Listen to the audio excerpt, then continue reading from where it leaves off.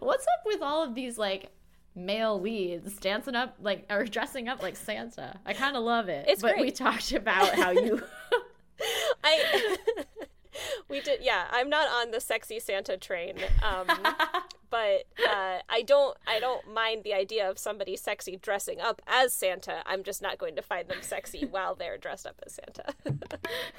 I think that's very fair. Thank you.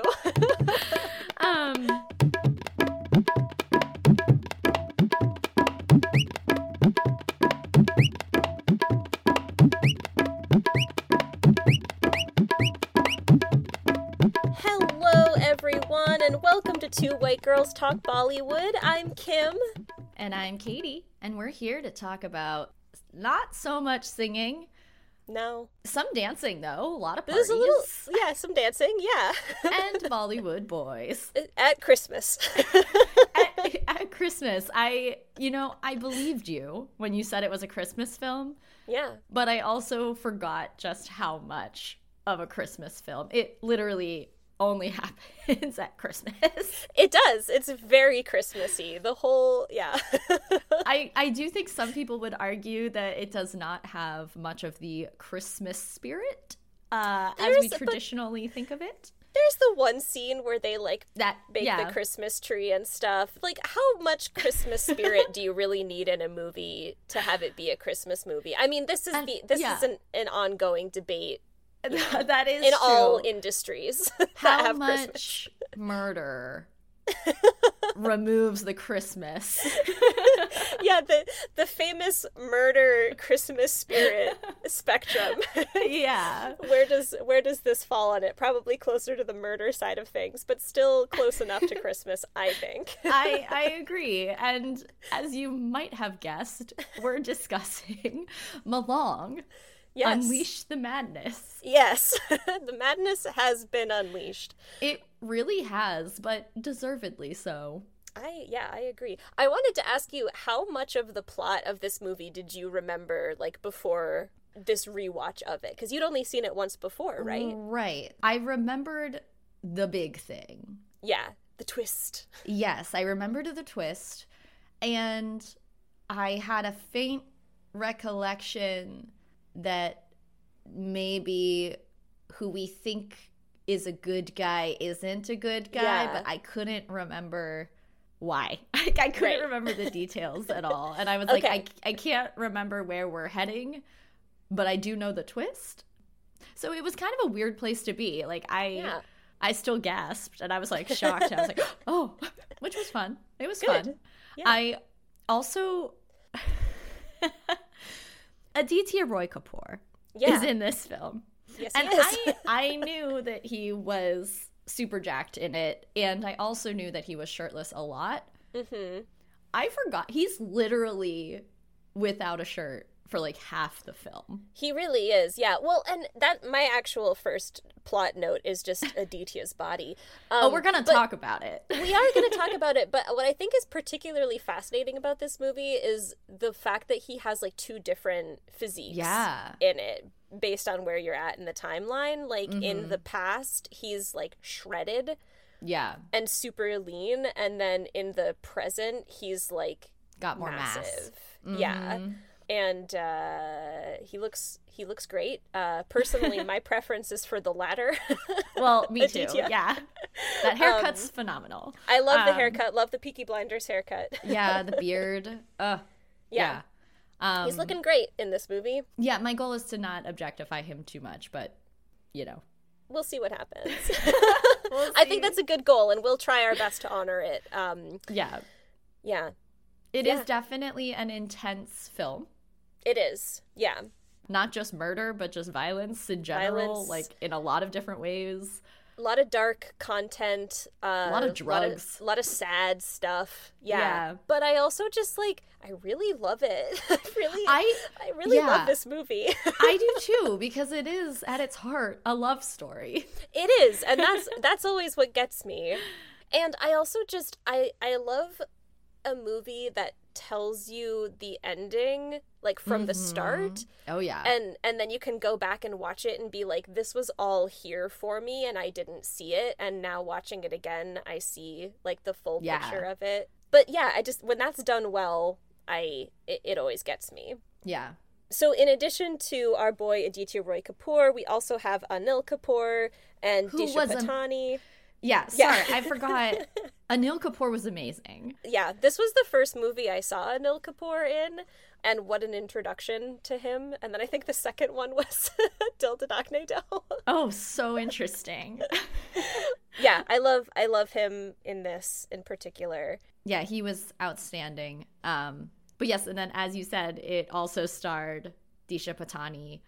And then Kunal Khemu. Yeah, I think he did a good job in this role, just being creepy the whole time, but you're not really realizing that he's creepy until you know that he's creepy, if that makes sense. Yeah, no, I agree. Because, like, again, I kind of fell into this false sense of security like I did the first time I watched it, where I was like, oh, I guess, yeah, Michael's, like, a good guy. Kind of quiet, maybe a little weird, but, like, a good guy. Yeah. And then you're like, oh, no, you are terrifying. Yeah, you're pure evil. And Malang was also written and directed by Mohit Suri. Yeah. Well done, is all I'm going to say. Yeah, well written, well directed. It's a good story. I think it really carries you along through it. Yeah. Are you ready for the plot? I was born ready for this plot. I mean, were you? Was anybody? I don't know. But okay, let's do it. So, we open on a prison, and we see a shirtless, muscular man doing pull-ups in his cell. We see this man lock eyes with a big bald guy who is like, oh crap, and he literally like throws a bunch of dudes at our big mystery shirtless man. And the fighting commences. And our shirtless wonder goes and like fights like 20 guys. Yeah, but they come at him one at a time, so it's really easy. Yes, and I said because they come at him one at a time, so it's very easy, but it looks impressive. Very polite. And he makes He's also... Does he put a shirt back on? Yes. Okay, so he's shirtless when he's doing pull-ups, and then he puts his shirt on, and then his shirt gets ripped off. No, he takes his shirt off. Later you see the front gets ripped off, and so then he rips the back off. Okay, right, yes. Before he emerges into the muddy prison yard with the rain.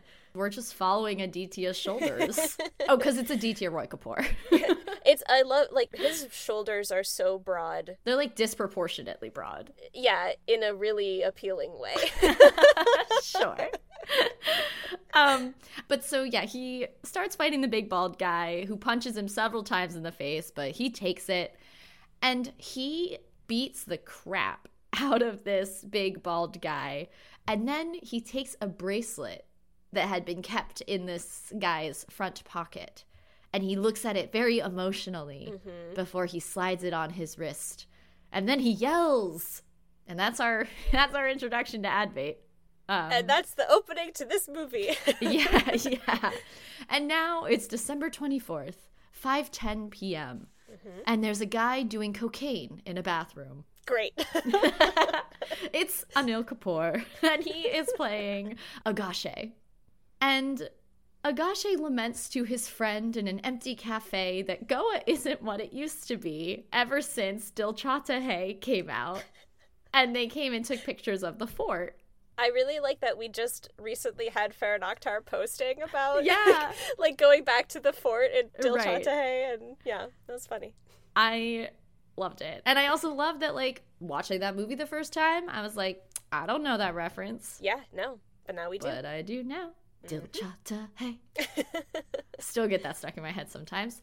But then in this conversation, we find out that Agashe's friend Tony murdered a guy, and they have a good laugh about it. But then Agashe shoots Tony because he's a cop. Yeah. Agashe then gets a phone call from Advait, but he doesn't know who it is, who is calling to report a murder that he's about to commit. Mm-hmm. We then switch scenes and see a family gathered around a dinner table, including a woman who looks very nervous and uncomfortable. Yeah. So she excuses herself to the kitchen to check her phone, and then we see her husband, Michael, also come into the kitchen, and he sees some text messages between her and who we can assume is her lover. Mm-hmm. And as he goes to talk to her, police show up and ask him for his help on a case, because Michael is a police officer too. It is now 7:02 p.m. on Christmas Eve, and Michael rolls up to a crime scene where a police officer friend of his has been murdered. All the cops are talking about, like, what's the motive and how did they do it, when Agache dramatically announces, "It was one man!" And he goes on to say the murder must have been personal, because it was gruesome. Mm-hmm. And Agache basically signs himself on to this investigation, even though it's not his jurisdiction. Yeah. And Michael protests, saying that he knows how Agache works, and he wants a clean investigation with this. Because as we will learn, like, Agache kind of just shoots people and asks questions later. Yeah. If he asks them at all. If he asks them at all. He's gone rogue. Yeah. And Agache warns Michael that this murderer is not a normal murderer. He's a monster. Yeah. And then we see a little mini flashback where we see Advait beat up the victim, inject him with something in the neck, and then hang him out the window. Yeah. He then unties a knot from the bracelet on his wrist. But then we get a flashback 5 years earlier. Mm-hmm. We see a girl walking with that bracelet on her wrist. Yes. And we also see Advait with a lot more hair, a lot less beard, and a lot less stress getting on a bus. Some actual joy in his eyes, yes. Yes. He's like, I'm getting on a bus. I'm going to Goa. Leaving the world behind. Yeah. Both these beautiful people are heading to Goa. And Advait goes to a dance party, and he's vibing, and he's smoking, and he's having a great time when he bumps into this pretty lady. Mm-hmm. But then the police arrive and break up the party. Yeah. And it would have been a missed connection, except that Advait hops over a fence to get away, and then she follows him, and he pulls her up and over, and they escape on his motorcycle. Yeah. This had some major Aladdin vibes. Sure, yeah, except that it's her. Well, yes. She was like, you're taking me with you. And he was like, I mean, you're pretty, so okay. Aladdin if Jasmine took the initiative to, yeah. Well, I thought it was funny that she just kind of, like, walks up behind him and puts her hand out. She doesn't, like, say anything or, like, touch him or anything. Like, what if he hadn't turned around? She would have just been standing there with her hand out. But he did, because it was fate. He could feel it. He could sense her presence. Yeah.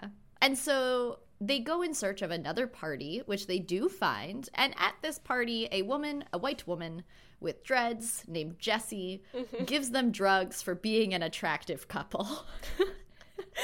I wrote down that Jessie, she's like a witch. Like, the way that she, like, gestures Sarah over is just, like, I don't know. She's like a witch.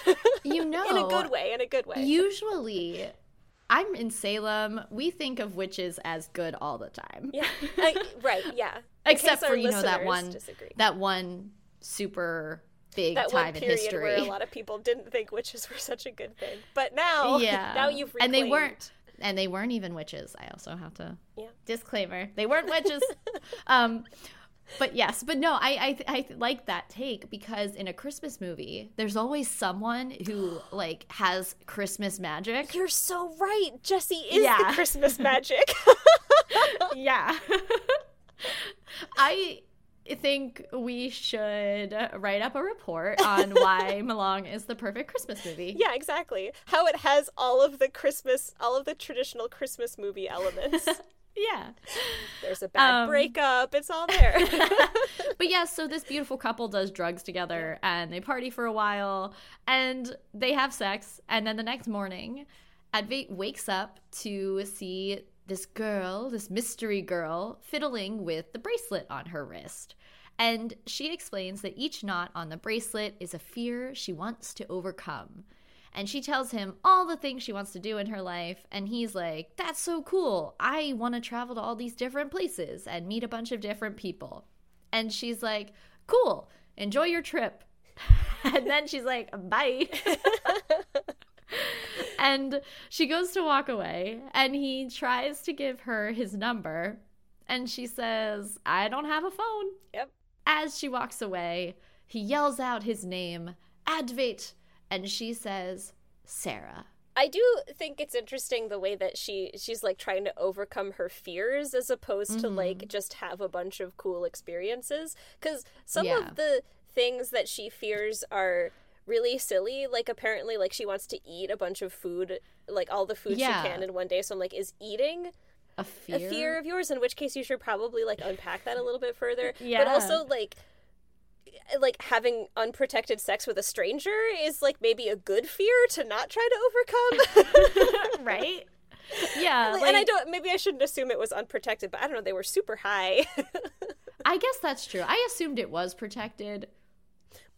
I mean, at some point it's not. So things go awry. Maybe, I mean, things go wrong even when you try your best, but like. Yes.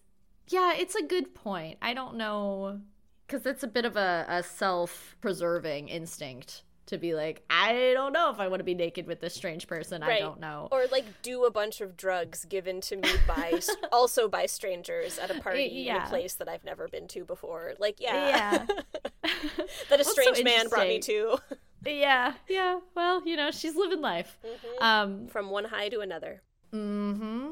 So we're back to the present. It's Christmas Eve, 7:34 p.m. Mm-hmm. And we see Advait get handed Flakka, which is an injectable drug, by Jessie, the woman with the dreads.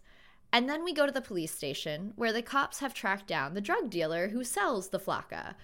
And Agache does some really sketchy stuff, like turning off the camera in the interrogation room and using his gun to torture the drug dealer. Yeah. Until the dealer tells them that he received a call from a white woman with dreads, Jessie. Mm-hmm. Michael then gets the tip that someone with a red hoodie was spotted at the crime scene. Mm-hmm. And the police are also trying to track Advait through his phone.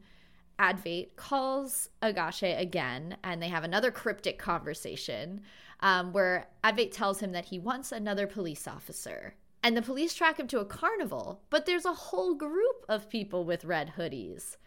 And in the midst of the cops looking for one specific guy, they don't even know who they're looking for, Advait grabs one of the cops and takes him somewhere private where he beats him up. I also wrote in this moment, like, I love Bollywood because Advait straight up punches through a pillar. He does. Like a superhero. Yeah. But he's just a normal guy. Yeah, it doesn't bother him at all. Totally fine. And I was like, yes, Bollywood. Doing it right. But anyway, we see Advait inject the cop with the drug, and then he tosses him out the window right as Agache is passing. Yeah.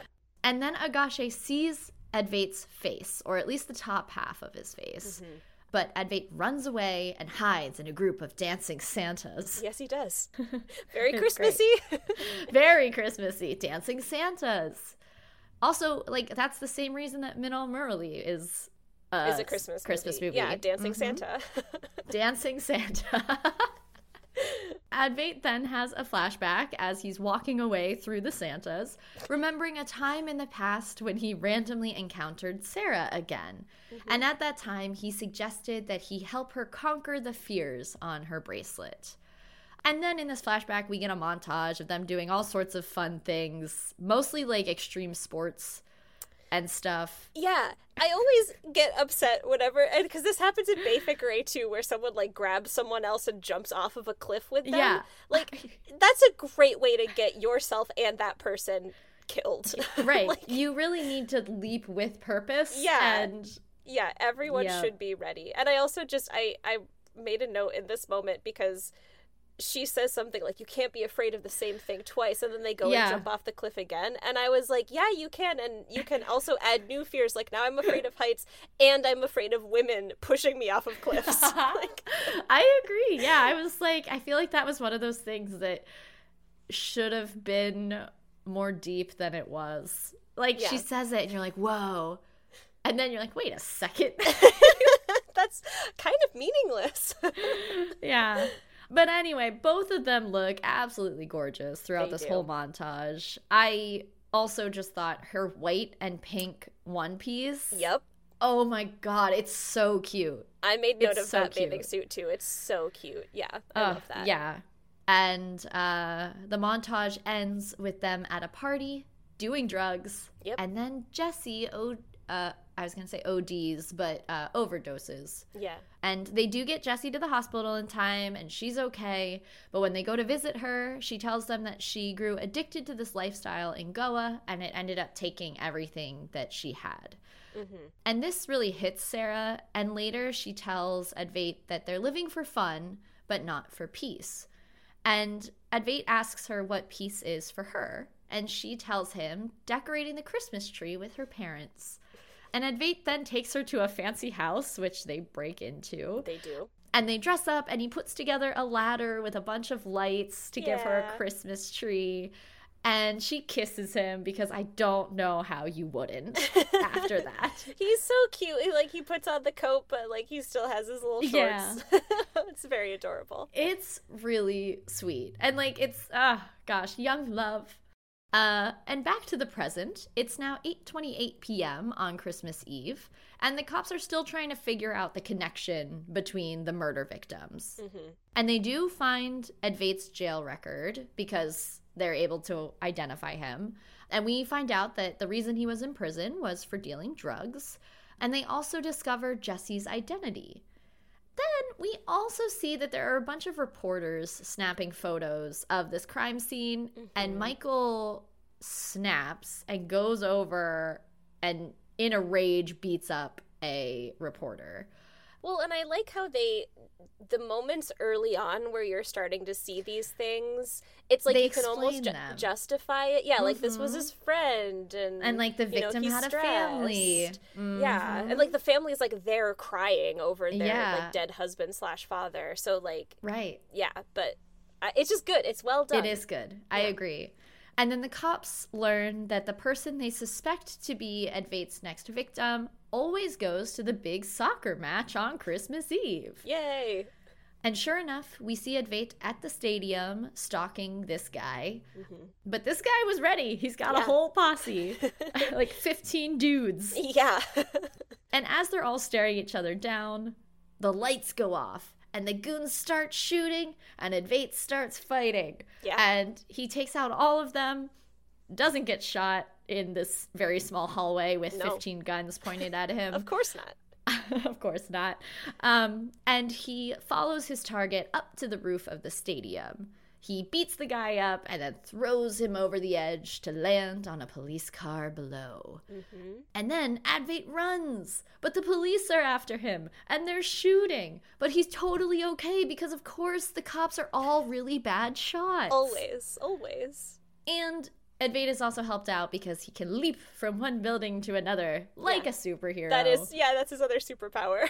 Yeah. Meanwhile, Michael was not at the stadium. No. He was just driving in his car to get to the stadium. And he just so happens to pass Jessie on her motorcycle. Mm-hmm. And he follows her to a little house in the middle of the woods. We then also see shots of Agache doing drugs in his car. Yeah. And then Advait ditching his hoodie as he heads to the garage behind, or underneath the stadium. And Agache tries to run him over, or tries to run Advait over in his car, but Advait is able to run over the top of the car. Again, kind of like a fascinating superhero. Choice. You could have just gotten out of the way. You know what? He could have. But then we go back to Jessie because she has lit this entire string board Yeah. Which was their plan. Stringboard TM. Stringboard TM. She's lit it on fire because she's like, we've been found out. I'm burning the evidence. But Michael breaks in and he is able to see bits and pieces of the board before it fully goes up in flames. And he sees a picture of himself. Back at the garage, Agashe is beating up Advait, and then he pulls a gun on him.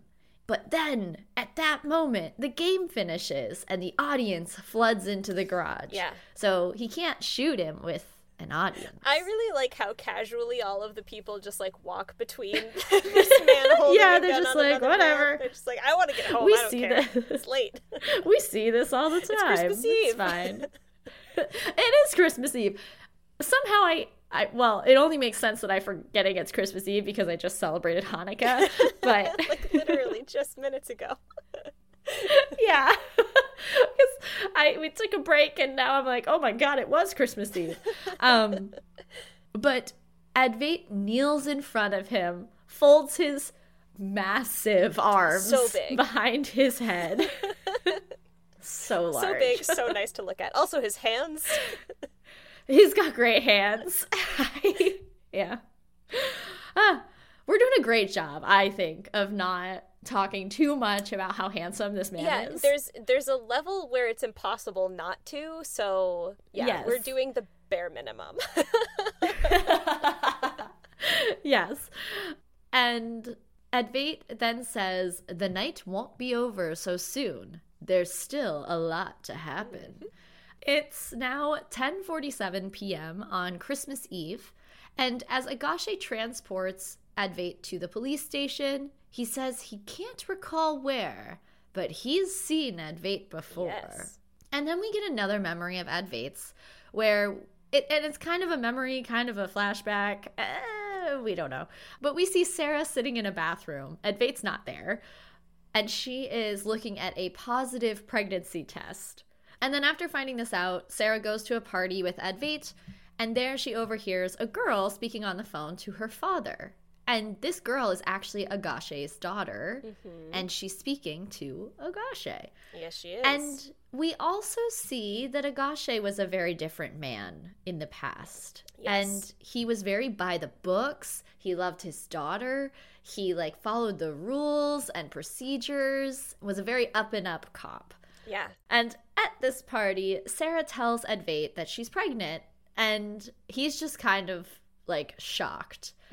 And she says, oh, relax, we'll take care of it. And as they go to leave the party, Agashe arrives to arrest a criminal. And Sarah gets taken hostage by this guy who's trying to evade arrest. And the criminal and Agashe are pointing guns at each other.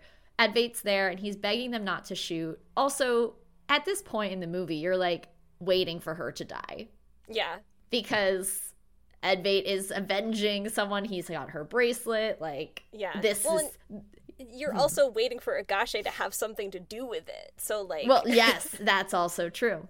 So it's they're setting you up perfect.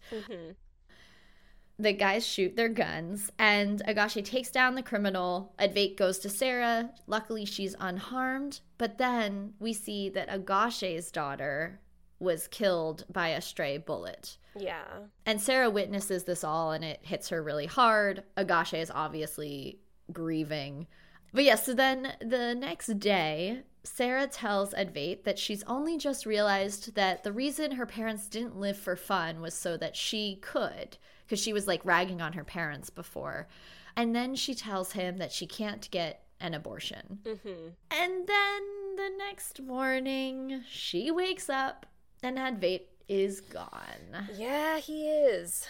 What a stellar guy. What a stand-up guy. Gets 10 out of 10, Advait. Pieces.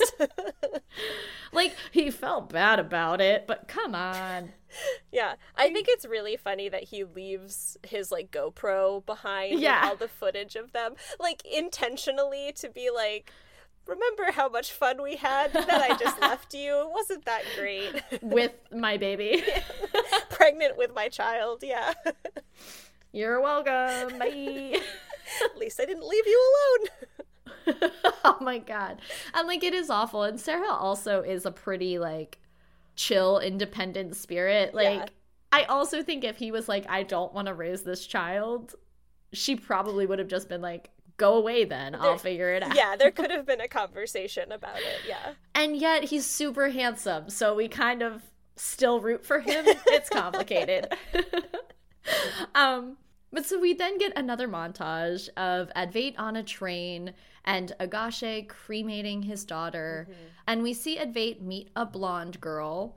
Yeah. We could be that white girl. We could be that white lady, yeah. We could be his rebound from the love of his life that he impregnated and then abandoned. It would be my absolute pleasure.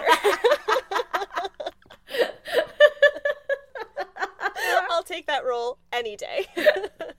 Sign me up. Okay, that's very funny. So Agashe, we see him making this transition to being completely different, where he's beating people up and shooting them and doing drugs, and he's just super violent and unpredictable. And after traveling around for a while, Advait then returns to his home and meets up with his best friend, who accuses him of running away from every relationship because he's worried it'll end in separation and heartbreak like it did for his parents. Mm-hmm. And Advait missed his friend's wedding, so he's like, hey, well, what's married life like? And his friend says it's hard work, and he kind of complains about his wife, but then he says that she makes his house a home, and he loves her, and he could never leave her. I really like that little monologue. It's really sweet. And like, you can also see it dawn on Advait, like, oh, okay, maybe it doesn't have to be like what my fears are. Right. Maybe it could be something different. Sometimes it is good to overcome our fears. Yeah. And Advait goes back to his friend's house with him and sees his friend and the friend's wife embrace. And then he's like, I gotta go. Yeah. I'm leaving. And when his friend asks where he's going, he's like, I'm going home. Because Sarah's his home. Yeah. And his unborn And this was very sweet. And you're just like, oh, you're just a dumb young man. Like, you just needed time to think about it. Yeah. And now you're on the right path. You needed someone close to you, someone who knows you, to knock some sense into you. Mm-hmm. Yeah. But Advait does make it back to Goa, and he's running from place to place looking for Sarah. Yeah. Meanwhile, Agashe is rewatching a video that his daughter sent him shortly before her death, and he does see Sarah sitting in the background. Yeah. But Advait then goes to Jesse's to see Sarah because he overheard that Sarah was staying with her, and he's knocking on the door. There's no response. And then he's about to leave when he hears a crash from inside the apartment. And now we're back to the present, and it's 11:10 p.m. on Christmas Eve, and the cops get Advait to the police station, but they don't have any evidence against him because it's all, like, inconclusive. And Agashe's like, it's not a problem, we'll just shoot him and call it an encounter. Yeah, casual. Great. He's like, I've done this so many times before. Like, no one has questioned it. It's cool. And Michael refuses to let that happen, and he's like, nope, we're going to get a confession out of Advait. And Agashe's not happy about that, so he goes to the bathroom and rages. I hope it's clear that, like, we laugh at this because of the, like, when this actually happens, it's not funny. Like, no, it's very serious. Is not a funny thing, but, like, no. Just the over-the-topness and ridiculousness of it in this movie and in other movies, all you can really do is just laugh at it. Yeah, well, and I guess it is a tongue-in-cheek laughter. Exactly. I mean, we've protested police brutality in our country. I think we both feel pretty anti-police brutality. Yeah. So just to make that clear, I laughed and then I was like, maybe I should say something. Yeah, it's just the ease with which, it's like, oh, no one's gonna investigate this. Right. It's like it's totally fine. Yeah. Especially when you're killing. It's interesting because in the States, it's definitely like, as long as you're killing people of color, no one's gonna really investigate it or anything. And in this movie, it's like, as long as you're killing people who are, like, dealing and doing drugs, right. Like, whatever it is that a certain society deems, less than it's you can get away with murder. Going to react to it. Yeah. Just gonna let it happen. Anyway, yes. So while Agashe is raging in the bathroom, Michael goes into the interrogation room to ask Advait why, and Advait responds, "Why?" And we see Michael working out at the gym. This is a flashback. Yes. He's at the gym. His friends are talking about sex in the background. And they're talking about a lot of, like, really problematic, toxic, masculine things. Yeah. Like how you need to have practiced sex so that when you get married, you can satisfy your wife properly, because you don't want to, like, embarrass yourself, because if you do, then your wife's going to tell everyone you're not a man. Right. But so Michael's kind of overhearing this, and one of the friends mentions a woman named Jessie, who does have sex for money. And this friend was like telling their virgin friend, you got to go visit her because you can't be a virgin heading into your wedding night. That night, Michael meets up with his fiancée, Teresa, who is his wife that we saw earlier in the film. And she kisses him and goes to touch him below the belt, only for him to stop her and say that he believes in waiting until after marriage. And she's like, yeah, I totally get that, like, and respect it, okay, but we're getting married in a week, and after that, no more excuses. Which is a weird thing for her to say. It is a weird thing for her to say, especially if, like, you're finding your partner's, like, nervous about that. Right. It's like, and because she also, like, implies that this is her first time, like, not just having sex, but also in, like, trying to initiate something with him. It's not like this has been, like, a common theme. Yeah. And she was right to have her concerns, but right, but she didn't really have the evidence. Yes, I agree with that.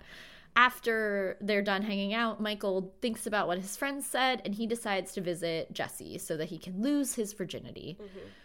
Meanwhile, Jessie and Sarah are having a really sweet friend heart-to-heart, and Jessie's like, we're gonna make this a great Christmas. And she, so sad. It's like really, the worst Christmas. It's the worst Christmas I can possibly imagine, yeah. But they don't know that yet. And Jessie leaves the apartment to go get some food.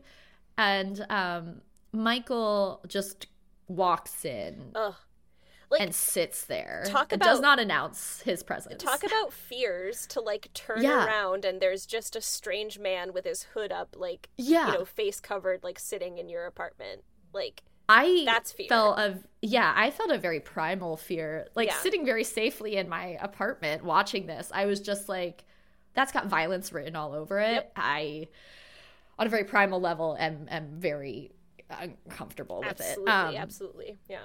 But yes, so he just puts some money on the table, and she's like, okay, I think you've gotten me confused with someone else. And he's like, oh, stop making excuses. I know how girls like you are, which is also just ew and very problematic. Like, even people who are sex workers get to not have sex sometimes. Yes. Yeah. Whenever they don't want to, that's the time. Whenever they don't want to, literally, like, in places where it's regulated, that is a rule. Because they're not just there for you to use. Right. They are humans. Yeah. Just like every job, there are times you get to choose not to do it. Yeah, like, come on. And if you're being a real creepy weirdo, you get out. Yeah. And Sarah tells Michael to leave. And then as he is at the door, Sarah says, they don't know how to respect women, but they call themselves men. And I was like, no, it is not her fault. No, it is absolutely not her fault. And what she says is true. And then it leads to this. Yeah. And I'm like, it's not your fault, but I wish you hadn't said that. I know. Saved it to say would have left after he was gone. Yeah. That comment triggers some major emasculation insecurities within Michael. And he locks the door and then attacks Sarah. And he's, like, beating her and pressing her down into the bed. Yeah. And then Michael says that Sarah will tell everyone he's not a man. So he has to kill her. He's really, like, he needs to see a therapist. He's going through some stuff. And so he starts to choke her. And this is when Advait knocks on the door. Yeah. And then Sarah knocks over a lamp. And that is the crash that Advait heard. Advait breaks through the door and starts fighting Michael, but Michael beats him, like, pretty easily. Yeah. And he is about to cut Advait's throat, and then Sarah smashes a bottle over Michael's head, knocking him out. Mm-hmm. Thank God. Yeah. And Sarah and Advait do what a lot of people would do, and they call the police. Yep. And the police obviously recognize Michael.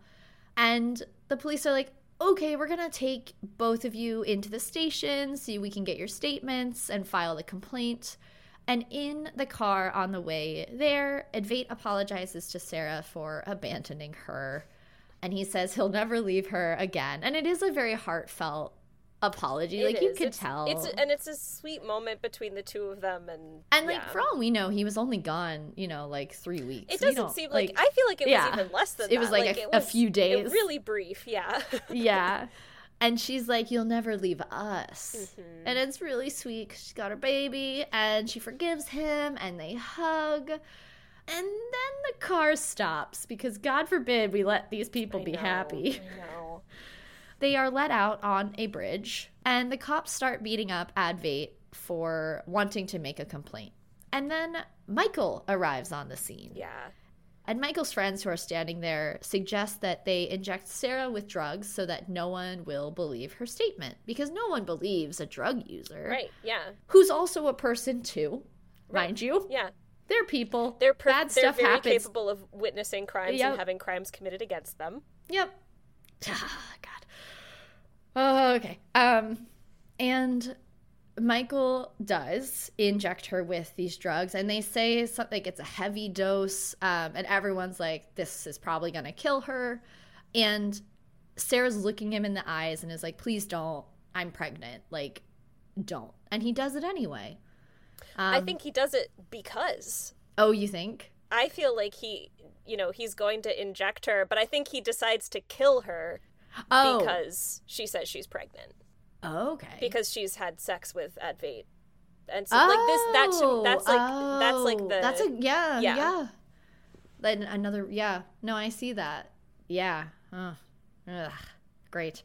And the cops leave Sarah laying there on the bridge, and Advait is able to make it to her and hold her for a moment, but then the cops drag him away, and then he's forced to watch as they throw Sarah over the bridge railing into the water below. Yeah. And then they inject Advait with some drugs. Mm-hmm. And so we see Michael getting married as Advait is beaten into signing a confession and then thrown into prison for 5 years. And on Michael's wedding night, his wife tries to touch him and he moves away. Mm-hmm. So we got a lot more of the pieces here now. Yes, we did. But not all of them. Not all of them. Back in the present, Michael tells Advait that as a child he was beaten by his mother, and it scared him so much that he's unable to get an erection, is basically. His father beat his mother, and then his mother told him, don't be like your father, like, don't be a man. Yeah, Michael, doesn't have sexual desire because he's so repressed from these early childhood memories, but he feels like he's not a man, and now that's a problem for him. Mm-hmm. So he has found that he does get sexual pleasure from murder and violence. Yeah. He's messed up. He's got issues. Michael also tells Advait that he had to kill Sarah so that she wouldn't tell anyone about his truth, because she could see it, because then that would ruin his image. That was what he was most worried about, because also in the beginning of the movie, everyone's just like, Michael's so great, he's so perfect, he's so nice, he's so handsome, he's terrible, he's really garbage person. Michael then reveals that he now does know what sex feels like because he murdered Jesse. I just wrote Michael's repulsive. He is repulsive, yeah. Michael then tells Advait that he should confess, and he goads him into attacking him. So Michael then goes to Agache and is like, you know what? You're right. That guy just attacked me. We should just take care of it ourselves. And Agache is like, great, send all the police home. and I'll take care of Advait. You just go home because I don't want you to turn into another Agache. Which is actually a really sweet, like, having now seen the backstory of Agache, you're not forgiving his actions, but, like, he's not at heart a bad person. There's goodness in there somewhere still. Yeah. But I don't know how you come back from all the stuff you've done. Also, talking about yourself in the third person as much as he does. You don't come back from that either. Yeah, that's definitely some points detracted. But then Michael says, "Happy solstice," as he leaves. And it all clicks for Agache, because I did not mention this, but in all of the phone calls when Advait was calling Agache, he would say, "Happy solstice." Yes. And now it's 11:29 p.m. on Christmas Eve. Agache is rewatching the video from his daughter, and he remembers the incident that night, including Advait. So he finally places Advait as being there. Yeah. And meanwhile, Michael goes home, and his wife is there, and she says that she wants a divorce. She's got her bags packed. She's ready to leave. And Michael then reveals that he knows everything about her affair, including the name of her lover and how long it's been going on. Back in the van with Agache, because he's transporting Advait to the place where he's going to kill him, Agache asks Advait why he keeps saying "Happy solstice."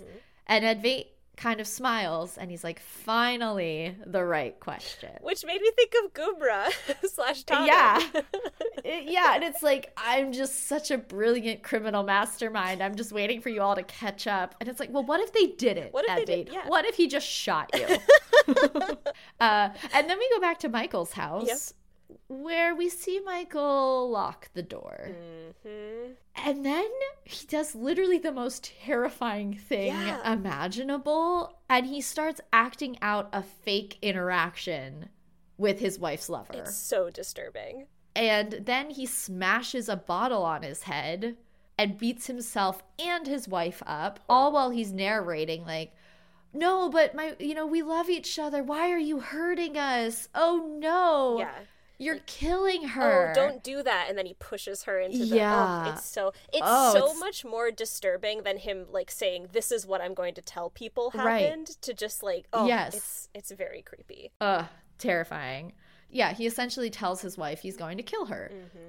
Back with Agache, he has driven Advait to the bridge where everything happened, and Advait asks if Agache is the only one allowed to get revenge for the death of a loved one. And Agache says, "Okay, who took your family from you?" And Advait gives him the names of Michael and the 3 other cops that he killed. And he then reveals that he came willingly to the police station just so the case would be solved and Michael would go home so he could get his revenge. Yep. Like, I get goose. I knew. But it's so well done. Such a good reveal. And then back to Michael, where we see him get injected in the neck by someone in a red hoodie. It's Sarah. What? We then get a flashback where we see that Jessie had seen Sarah and Advait get loaded into the police van, and she followed them to the bridge. So she was able to save Sarah after she was thrown into the water, but Sarah did lose her baby. So that is the family that's been lost.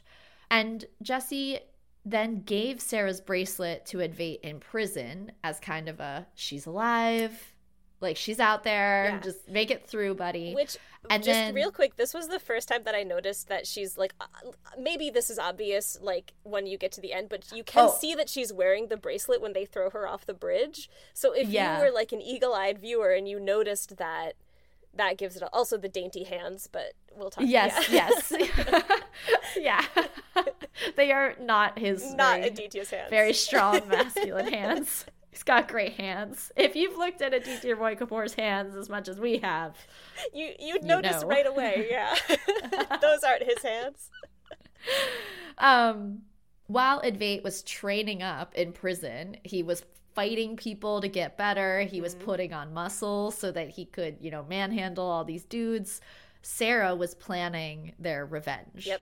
And then when Advait got out, they put their plan into motion. Yeah. And in a way, it's really sweet and romantic. It kind of is, yeah. They're just avenging the death of their baby together. And, like, he's like, I'm going to beat them into submission. You deal the killing blow. Like, let's both act, like, play to our strengths. Yeah. Well, and also the fact that she's the mastermind behind it all. And he's just the muscle. Like, the muscle. Love that. It's so good. I mean, don't agree with murder, but these guys were bad for doing this. Right. Yeah. And it's so well done. It is really well done, yeah. Always love when you find yourself rooting for a murderer, because then you're like, you've done some fun stuff here with, like, characterization and emotion. You gotta, commend the writers and the director for that. Mm-hmm. But anyway, Agashi then receives a call that Michael has been killed at his home. Yep. And Advait says, the night is over now. God, that's gotta feel good. It's only been, like, 5 years. Yeah, 5 years in prison, and in, like, what, 7 hours? Yeah, all you've dead. Just done it. Great. Mission accomplished. And just as the clock strikes midnight, Agashi fires his gun. Mm-hmm. Unclear why he fires his gun. They never go back to that. It's fine. I have thoughts. Oh, okay, great. Early the next morning, Michael's wife says that she didn't see the killer. And Agashi says that without witnesses and without evidence, these murders will go unsolved. Yeah. Case closed. Mm-hmm. And we see Advait and Sarah holding each other. And Advait unties the final knot from Sarah's bracelet. Yeah. And I guess that, he probably fired his gun so that he could say, oh, he escaped.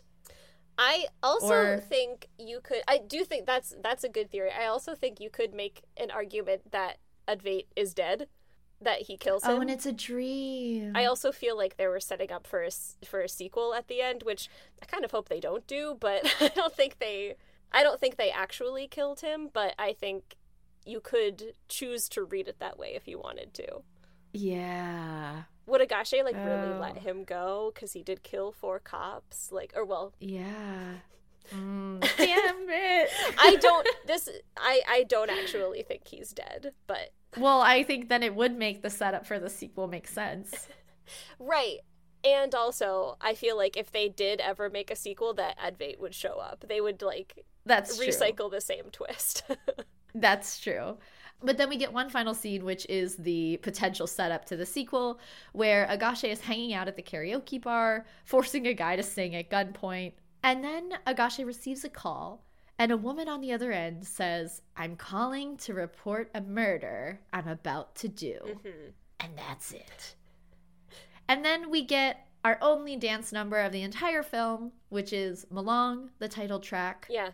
Which is a solid, end credit song. It's fine.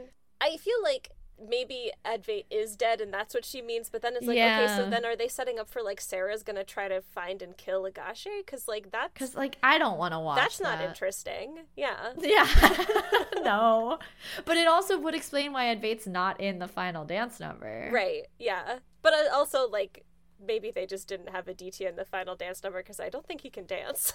That's what I was thinking. I was like, I don't think he's there because of dancing purposes. I do also, because I think that if they had actually killed him, that they would have, like, dwelled on that, Like, they wouldn't just do, like, they wouldn't leave that in suspense if they were, like, actually killing him. I feel that way about Michael, too. Like, I wonder if Michael's actually because we didn't see... Look... We've watched way too much Bollywood to believe that people are dead unless you've seen their bodies. Right. And even then, they might still be alive. Good times. I loved it. Like, it is so dark, but what brings them together? And, I mean, they were good teammates before, but it was really in avenging their baby that they really were true partners to each other. Yeah. And, like, that's so tragic and sad, but... also very romantic. I don't know. Like, no, I agree with all of that. It's not like we wish people that we don't think that this is necessarily a good choice for couples. No. Who want to grow closer together. But I do think it's a good story, and when a movie has a good twist and an ending that I feel like I can root for, I'm going to enjoy it, like, again and again. Yeah. Well, and I was just thinking too, because I do feel like you're not averse to dark things, but I do think that's not always your like preferred rewatching as long material. As there's a love story and and it ends happily, then I am into that kind of thing. Like, that's what it is. I don't like dark things that end that are just darkly. Dark. Yeah. That's fair. Yeah. Which is why I choose to believe that Advait is not dead. I like that. Yeah. I like that take on it. No, it was great. I definitely plan to rewatch it. Yeah. Every Christmas. Oh, every Christmas. In between a Christmas Prince for Christmas. And a Royal Christmas Prince. That's get them all in there, and then Malang. Just all the Christmas movies. I'm really glad you enjoyed it. I always like get a little nervous with some of the movies that like I've seen more than you, and I'm like, what if Katie hates this?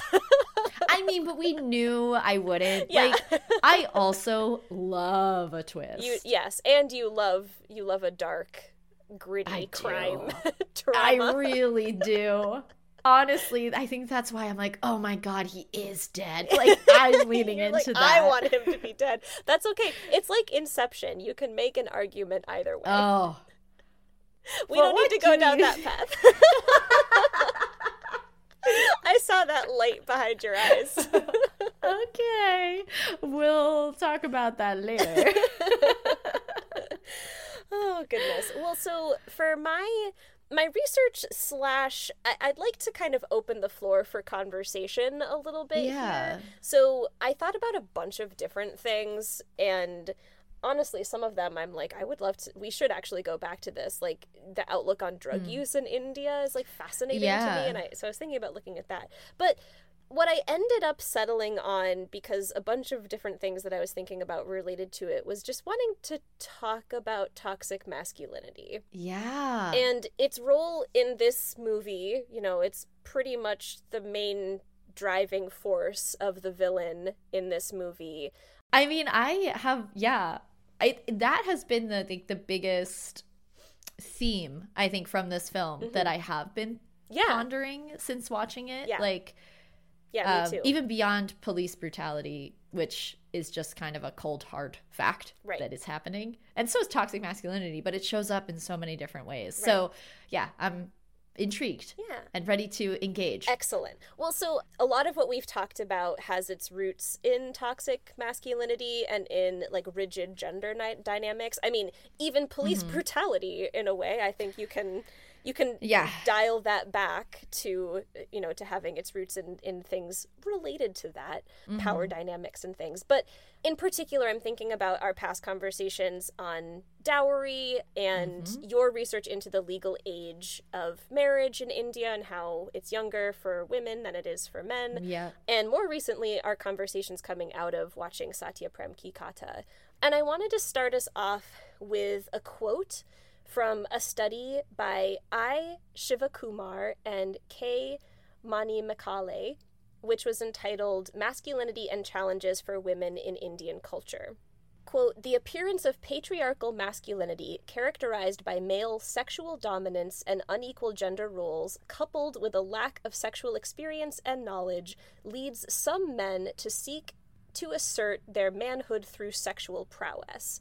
This has a real harmful impact upon women in society, as the manner they choose to engage with their sexuality arises through channels of coercive sexual behavior and sexual control. What is interesting to explore is that these actions seem to display masculinity to other men above all else." End quote. Yeah. Yeah, I felt like that really kind of summed up everything that's happening here with Michael Rodriguez. Yeah, he's not actually worried about his wife thinking he's not a man. Yeah. He's worried about that getting back to his male friends. Exactly. Yeah. Yeah. There's no indication at any point that he has any sort of conversation with his wife about where his lack of sexual desire comes from. He just doesn't even care what she thinks about it, but he does fear that it would get out to the people whose opinions he actually respects. Well, and it's just so heartbreaking, too, because I feel like that is something that is prevalent in a lot of cultures around the world, and it's not even based in reality. I mean, it has become real. Like, that has become the real experience that people are having, that this is the expectation that men have, and that if men have limited sexual experience, they're losers. It's interesting, though, too, another article that I read, super interesting article about the Me Too movement in both India and the US, which I'll talk about some of the like main themes of that article potentially later. But the article by Vanita Reddy and Chaitanya Lakhimpsetti. So what we see in this movie is this idea that a man needs to have had some kind of sexual experience before he can be in a relationship with the woman he's going to be in a relationship with for the rest of his life. We also understand that two of the adult men in that interaction of four men are virgins, and we've also seen plenty of examples of men going into their marriages as virgins. Yep. The idea that people shouldn't have sex before marriage comes from a lot of different places, and I think I think it's often a religious sentiment. Or at least, it's grounded in that, historically speaking. Yeah, and this article talked about how in India there was this like Gandhian post-colonial like shift towards celibacy in a response to the British colonial over-sexualization of the quote-unquote native. And like the animalization of people who they were colonizing. God, this just goes back to like the discussion from Rocky and Ronnie. You know, it's like you are coming into this country where there exists a people, and then you are deciding that their quote-unquote otherness is sexual, and you are looking at them as sexual beings, and you're so upset by that you are then imposing your own prudish nature on them. Prudery. And your prudery on them when they weren't the problem, you were the problem. And it all goes back to it's like men imposing that dominance over whoever they can. So well, and you're absolutely right. And I'm sure that the idea that sex is between a married man and a married woman was in the culture before the British arrived. But what this article was arguing is that shift towards a much more extreme sexual repression came out of wanting to prove something against what the British were assuming. And it's fascinating too how that repression can then lead to violence, because there's this desire to control and maintain, and that's what then leads often to violence, and in particular violence against women. Well, because it is so cyclical, and it's really interesting to see greater systems, like greater structures of how certain societies work, of how certain countries work, and that is then reflected in individual human relationships. You know? Yeah, that's actually a really good transition into what this article from Reddy and Lakhimpsetti, what their main argument was. And again, this is an article where they're comparing the Me Too movement in India versus the US. And their main argument is that the movements, while similar and while both trying to address the issue of sexual violence, even though they're similar, the US is having conversations about masculinities and femininities and questioning these social constructs. So exactly what you just described with looking at how do these systems of power get put into place, and then how does that then manifest itself in these individual relationships. Whereas in India, the way that they're addressing this pervasive issue is through drafting protective legislation to attempt to ensure women's safety and prosecution of violence against women. And the article is not saying that one or the other approach is the right approach. And in fact, what it is saying is that each of us needs to be considering more of what the other is bringing to the conversation. But interesting that the approach that India is taking is reinforcing this traditional masculinity and femininity, in that women need to be protected. Right. And which goes back to like the LGBTQ laws that we talked about over the summer. Yeah. That it, like, a lot of those laws specifically protect quote unquote women. Right. Who are biologically women. Sorry if I no, you're absolutely right. I think it's always important for us to make sure we're always bringing into the conversation the fact that there are people who don't belong to either of those, right, who don't belong to either end of that protection. Gender binary. Yes, who absolutely deserve protection. But, you know, and there's this idea that, like, okay, those men who commit violence, and again, I'm using these terms in the sense that this is how it's kind of being conceptualized by, you know, the greater population. There are those men who are evil and who do bad things, and then there are we men who protect women.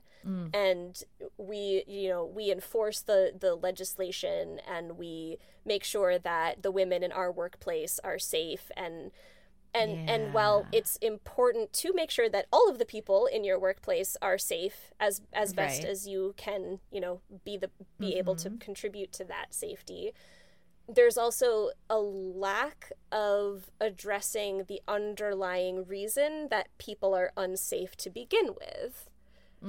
And that's what is really fascinating, and that's why it's so interesting to see, like, the idea of toxic masculinity, and not thinking of masculinity as toxic because there's this reinforcement of, like, well, we must protect women, so we have to be strong, we have to be protective, and that so easily tips over to controlling. Yeah. And again, this on an individual level and not on, like, a legislative level, but yeah. And I would argue that masculinity and femininity, these terms, become toxic whenever it becomes a matter of inequality and inequity. Yeah.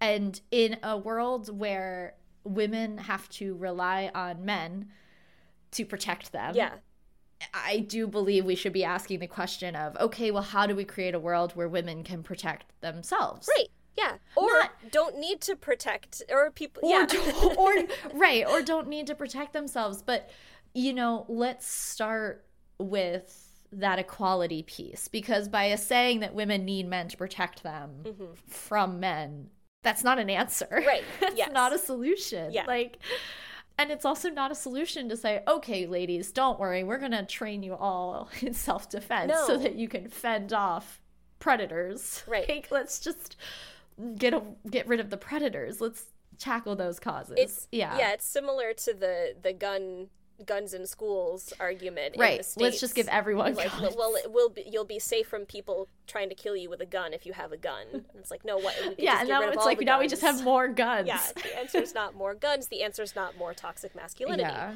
Well, we're really hitting a bunch of hot button issues. Just left and right, throwing them out there.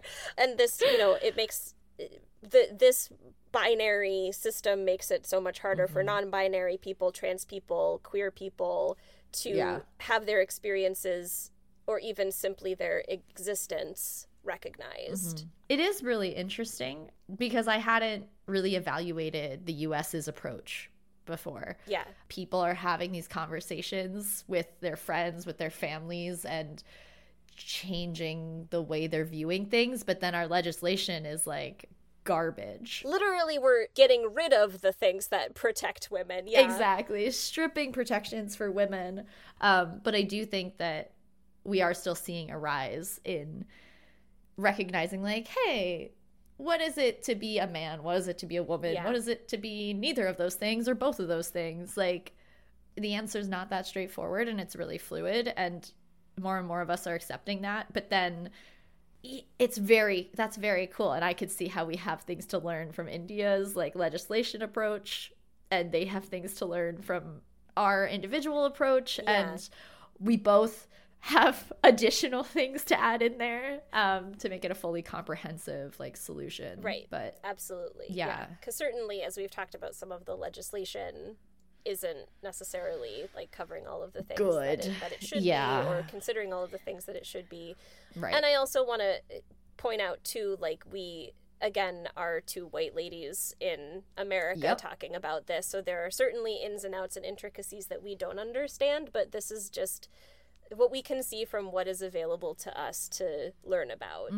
Gosh, I have so many other like just little notes of things that I like wanted to mention, but and we'll get to them at another point in time for sure, because I know this is something we'll talk about in the future. But I guess I do want to end on kind of a positive note and just talk about, I want to talk about Femina India, who it's come up on the podcast before. I think timely to doing this research, they recently did their Men We Love series, and I think it's cool how they are including people in this series for like myriad reasons. Like, I mean, we've got actors, Tovi was on there, DQ was on there, and Shahrukh was on there, but they also had the scientist who led the mission to the South Pole of the moon, like he was on there. They had a non-binary like makeup artist was on there. Awesome.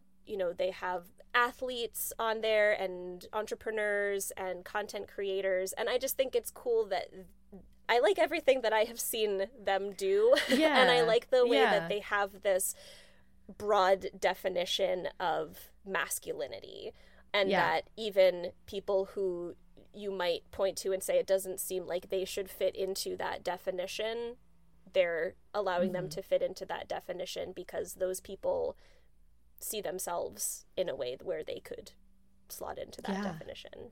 Well, I love that, and it also makes me think of how Femina India is so into sexual positivity as well, and you cannot talk about toxic masculinity without talking about sexuality. Right. Like, they're so intertwined on like, okay, how much should you be having sex? When should you be having sex? Who should you be having sex with? Who should you not be having sex with? Like, if you're promoting sexual positivity for all genders, all people, you are already helping to combat toxic masculinity. Right.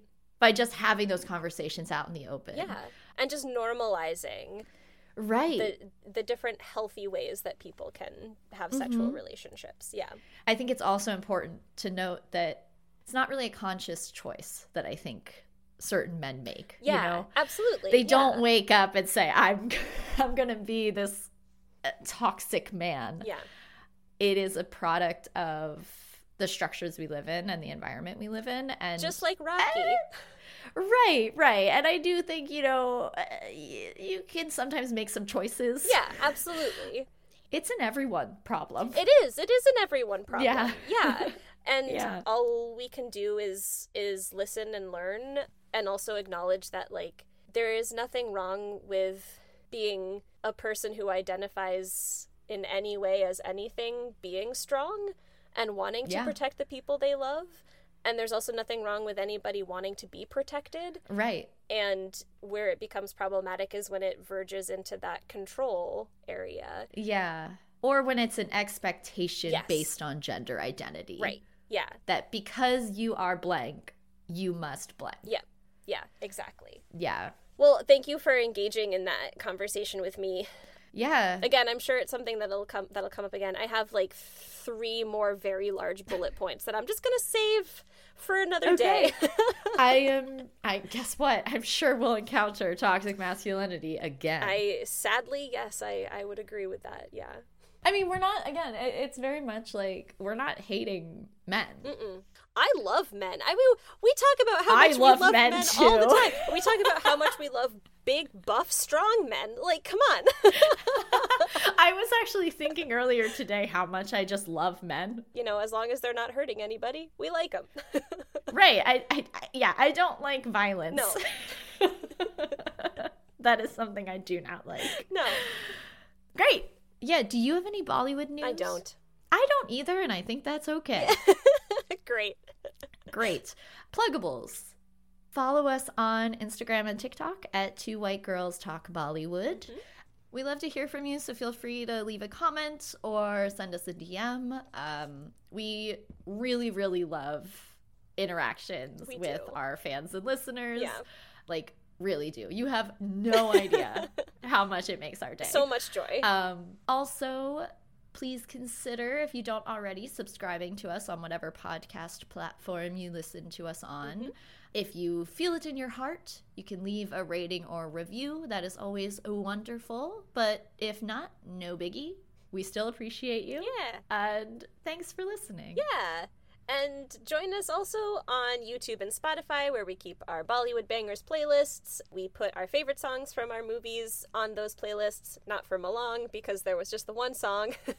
Yeah, and it was fine. And it was fine, but it doesn't deserve that accolade. No. But you can find those linked in our episode descriptions, as well as in our Instagram posts on Tuesdays. Yes. And now, yeah, we aren't actually watching a movie next week. We are not. We're switching it up a little bit. Instead of watching a film, we will be doing a year in review episode. Yes. Where we actually, talk about some of our favorite films from the past year, favorite songs, things like that, and then some bloopers. Yeah, because who doesn't love bloopers? We know we do. I do really love bloopers. And so does Farrakhan, because multiple of her movies have blooper reels. Exactly. Oh God. There's nothing that gives me more joy than bloopers. I mean, that's probably a lie. But it's up there. It's up there on the list. Yeah. So, be warned. It's not a movie. It's just us. Yeah. Hopefully you don't hate us. Hopefully you like us enough that's tolerable. If you've been listening to our podcast and you don't like us, but you just like hearing someone talk about movies, then you maybe want to skip this one, and that's okay. Maybe, yeah. So that'll be out next week, and then we will be back to our regularly scheduled programming for the first Tuesday in January. Yeah, gosh. It's wild that we've been doing this for a full year. Yeah, I love it. Me too. It's great. I wouldn't change it for the world. Nope. So anyway. Yeah, you can hear how much we appreciate you next week, but also we really appreciate all of you who are listening. We do. We're just having a blast as two white girls who love Bollywood and decided to record ourselves talking about it. And here's to another year. It's gonna be a good one. Absolutely. Cheers to that. So until next week, remember, Bollywood does not need us. Nope. But we need Bollywood.